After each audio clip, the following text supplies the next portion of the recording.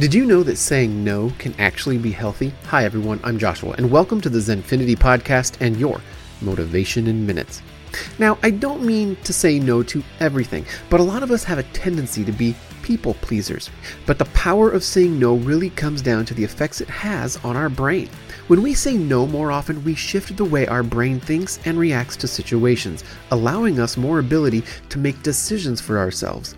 This has a tremendous effect on our mental health as it allows us to value ourselves more. It also helps us prioritize ourselves and can even lead us to new opportunities that wouldn't have been achievable by saying yes. It also allows us to set boundaries. Did you know that boundaries in mental health treatment are very important? Therefore, saying no allows us to develop the necessary skills and tips for setting boundaries ahead of time. Think about these. Do you consider yourself a people pleaser? Do you find yourself saying yes to people only to regret it moments later? Or do you tend to put others' needs before your own?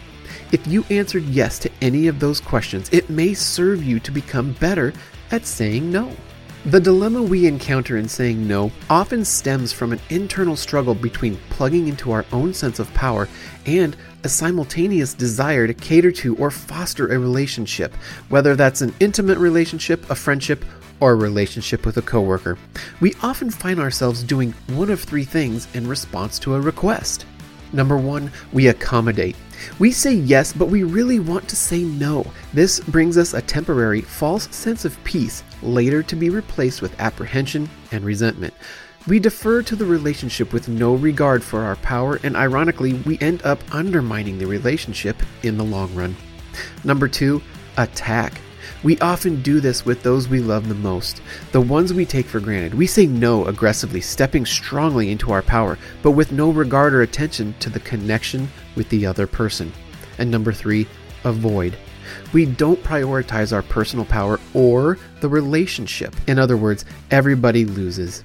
We dishonor ourselves and amp up our own discomfort by leaving something unresolved and disrespect the other person by not providing them with an answer. Saying no helps you establish healthy boundaries and enables others to have clarity about what they can expect from you. Be clear, confident, consistent, and concise. It's not necessary to explain your reasoning. In fact, sometimes that can invite challenges to your no. However, you can say something about the kinds of things you are willing to do or the time frame in which you might be able to be in a better position to say yes.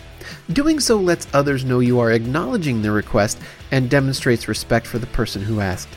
Communicating to others that they've been heard can go a long way towards strengthening a relationship, even when you say no. Another helpful strategy is to have an anchor phrase. Examples might be, I have a policy, or I'd rather say no to you now rather than disappoint you later. Once you have your anchor phrase, you can practice it. As a result of being proactive and prepared, you may be able to say no more confidently so you can say yes to things that are truly important to you. Being able to say no may enable you to be more honest and authentic with others. You may be less likely to feel taken advantage of, and people may learn to come to you for things to which you are more inclined to say yes to. People may learn to respect you rather than take you for granted.